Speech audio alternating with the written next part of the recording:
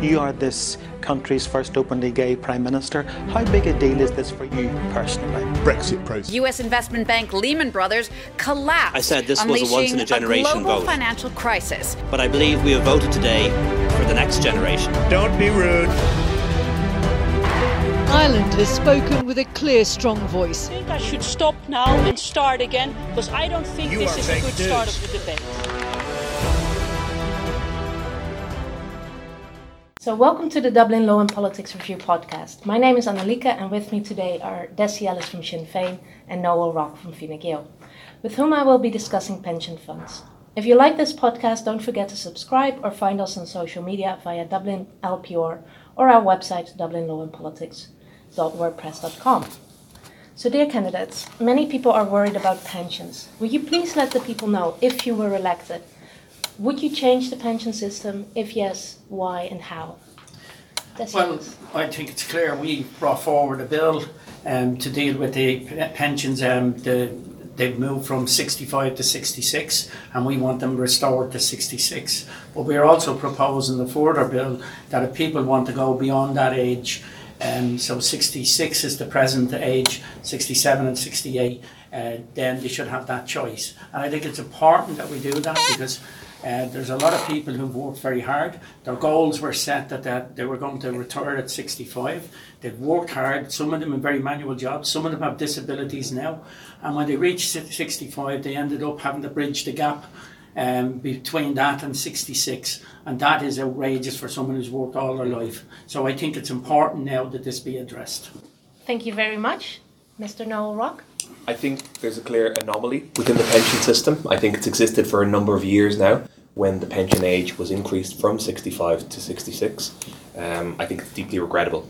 There's a situation where people who have worked for 45 years, maybe 50 years even, who maybe worked in manual labour, physical labour, are being forced to sign up to unemployment benefits in the final year of their working lives from age 65 to 66. I think this is deeply regrettable and I think it's wrong. So, as part of the proposals to increase the potential pension age to 67 and indeed later to 68, what Fine Gael is proposing is a type of pre-pension payment which would work the same as a pension, which would not be means tested and which would be paid at the exact same rate as a pension would be. However, it would only be applicable if someone wanted to apply for it. So it's not dissimilar to what Desi is saying or Sinn Féin is saying, but it's kind of two different ways of reaching the same point. I'd say mine is harder to explain to people because if you were to ask me, Noel, is the pension age still going to be 65? My straight answer would be no. But whereas Desi's answer, if we put the same question to him, would be yes, but you can continue working. So they're kind of two different ways of saying the same thing, but they are broadly speaking the same thing. There's an historical issue there with regard to the 65 to 66 issue. We need to fix that. All right. So, if elected, would you keep the same type of pension system, or would you introduce mandatory private schemes for pensions? Mr. Rock?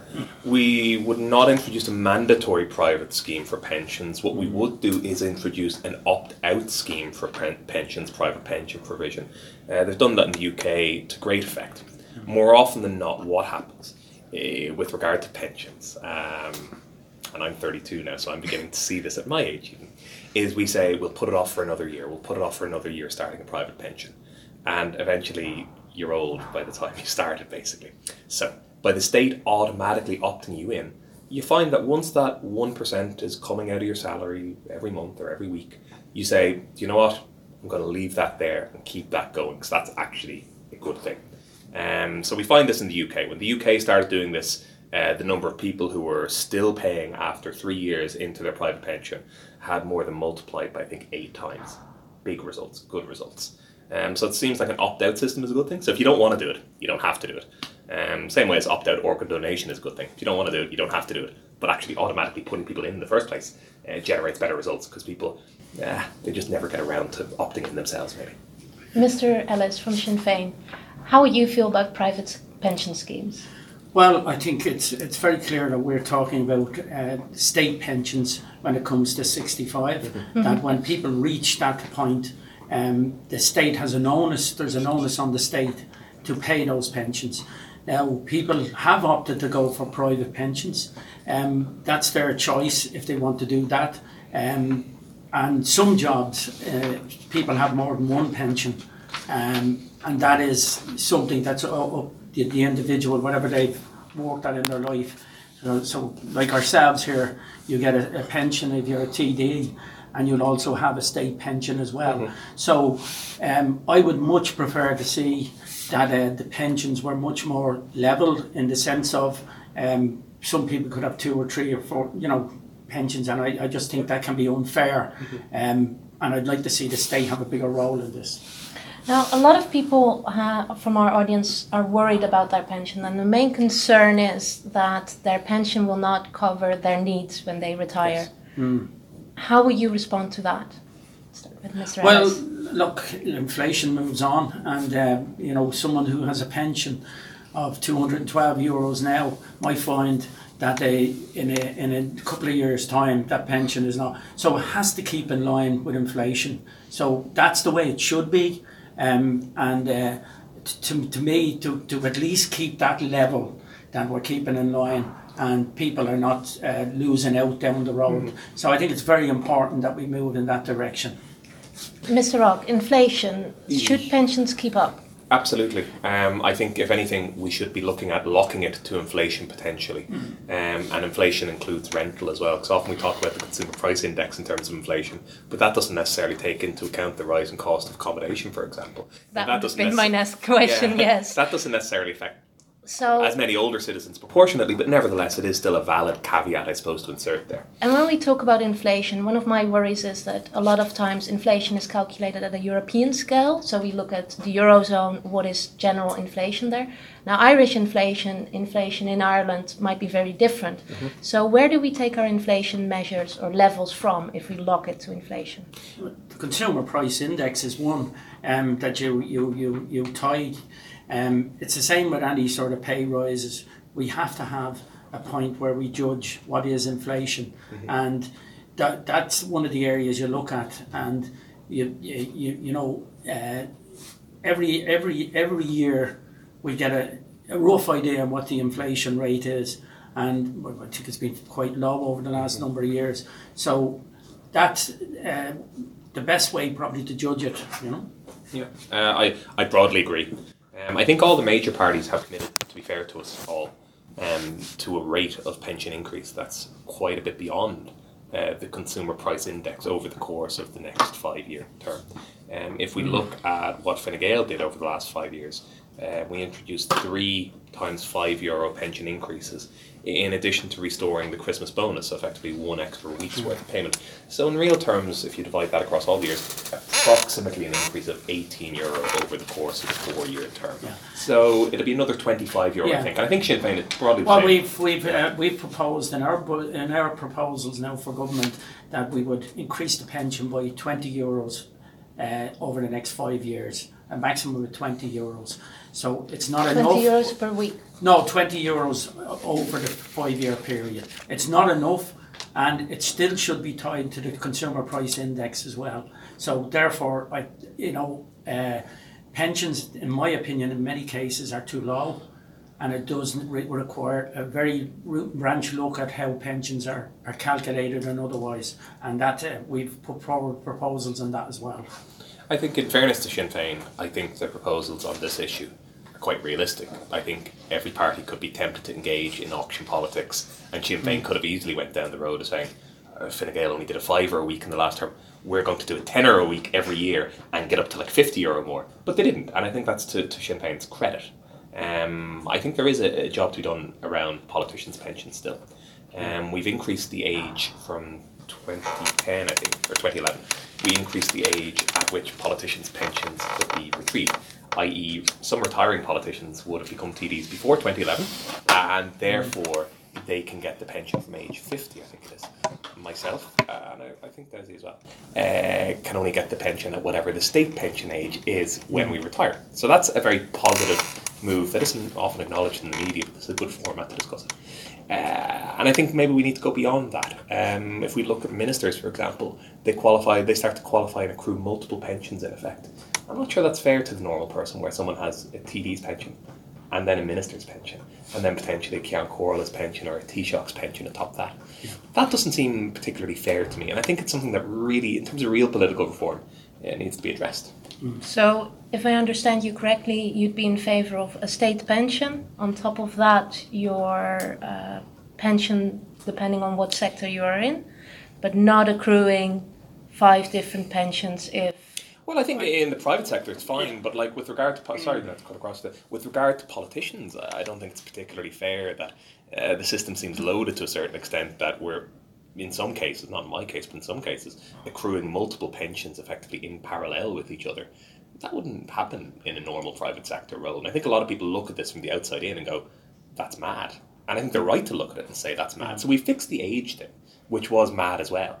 It means my pension isn't as good as some retiring TDs, but that's fine. Like, it's a normal system, relatively. Well, I certainly do have a problem with the way TDs and the way pensions are there. You have a ministerial pension, you have, if you're a junior minister or you're the Taoiseach, you have extra benefits when it comes to pensions, and I think that's wrong. But you lead from the top, and we should be shown an example. Whatever about a pension for a TD, because it is a very short period in time in general. You have to go back out and get re-elected, and you might lose out after 5 years. You might even go less if the government falls. So it is, you know, I just think that when you're in working for another company and you contribute towards a pension, you know, you expect to get that pension, and you know, at the end of your working life, you have that private pension along with the over 66 pension at the moment. So I think that's up to people what way they approach it. Some people think well into the future on these things. I suppose I'd never have, but it's clear to me that there is inequality in some of the state services, like the way politicians are paid. I just don't believe that everyone is entitled to more than one pension, more than one in Leinster House. You know, I just think it's wrong. I agree. So if we go a little bit towards the private pension scheme, so in the private sector, one of the worries is that these pensions are not going to be protected from financial speculators, stock market performance, and other unpredictable and potentially unhappy influences. What would you do to ensure it wouldn't?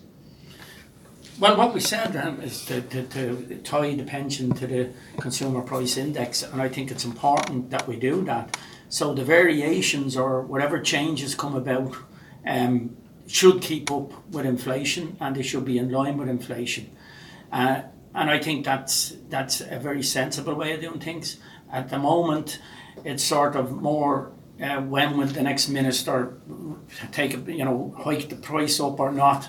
I don't think that that's very fair. I think that we should have a better, monitored system, and that it's very fair in the sense that if the cost of living goes up, if everything changes, then there has to be a mechanism to balance that out. Thank you. I think with regard to state pensions, I think Desi's right. I think people would like certainty rather than a sort of a lottery of what comes out in budget day going forward. Yeah. With regard to private pensions and speculation and safeguarding, I suppose, people are concerned that their pensions might be frittered away or might be gambled away, or indeed might be taken by the state in terms of levies and what have you. I think from the state's point of view, all we can do is provide safe harbours, if you like, for private investments in terms of mutual property funds, for example, diversified funds, and making sure that we don't put all our eggs in one basket and we don't do anything too risky, and crucially, that we don't repeat the mistakes of the past and go raiding pension funds in times of emergency. That's why we set aside €1 billion for our rainy day fund. We put aside €2.4 billion this year. Some of that's on a temporary basis because of Brexit. But those kind of things, those kind of mechanisms, in order to safeguard pensions ultimately in the long term. Lovely. So to round off, in 3 sentences, what is your view of the ideal future for pension funds? Just in summary. Well, look, I think what a pension should do is give a person a good quality of life, or certainly a quality of life that's in line with what the economy is and which is in line with what's happening on a daily basis. Unfortunately, we see people, senior citizens, many of them struggling in this country on a very low pension. They might have a house, they might appear to be, reasonably well off in the sense that they've got a property that's worth a lot, but they have little or nothing in terms of spare cash, and they the cost of living has become so high now in this country. I think this is a problem when we're trying to address the inequalities in society. So I just think that we need more fairness, and we need a better way of looking at pensions, and we need to ensure that a person doesn't go is losing out over a period of time. Because if you look at the cost of living from 10 years ago to now, and the increases in terms of pensions, they've been quite slow. And I think that needs to be looked at more carefully. Thank you very much, Dessie Ellis, Sinn Féin. Noel Rock, Fine Gael. I think we need to provide some sort of certainty and guarantee for people that the pension that you receive now will at the very, very minimum be the pension that you receive going forward into the future. What no responsible government should do is give a citizen something that it then has to take back in bad circumstances. So what we want to do is propose modest pension increases over the course of the next term, ultimately €25 more on a weekly basis, but underpinning that with sound fiscal competence, financial security. And finally, reducing anomalies within the system. For instance, if a person turns 80 years of age, they receive €10 more as a sort of a bonus atop their state pension. This is a good thing, and we all agree it's a good thing. However, what it inadvertently does on some occasions is it triggers somebody over a medical card threshold. So in gaining €10, they lose their medical card. That's a complete, and people would rather have a medical card than have €10 extra a week, by the way. Yeah. That's a complete and utter anomaly. And that kind of thing needs to be stamped out. And I think it's the kind of thing that regardless of who wins the election, and it could be Sinn Féin, could be Fianna Fáil, could be Fine Gael, it's wide open right now as we record this, that should be fixed. I think there's also a hidden thing when it comes to senior citizens. They're paying subscription charges. They're paying, in some cases, if they go over a certain level, they can't get the refund on their medication. I think we have to look at all these things, because it's usually people when they get into a certain age bracket that end up with all these extra costs, and the pension is literally flittered away. Yep. Thank you. So that rounds it off for the pension funds. Thank you for listening to the Dublin Law and Politics Review podcast on pension funds. If you enjoyed this podcast, don't forget to subscribe or follow us on social media via @DublinLPR. Comments, questions and suggestions are welcome via dublinlawandpoliticsreview@gmail.com.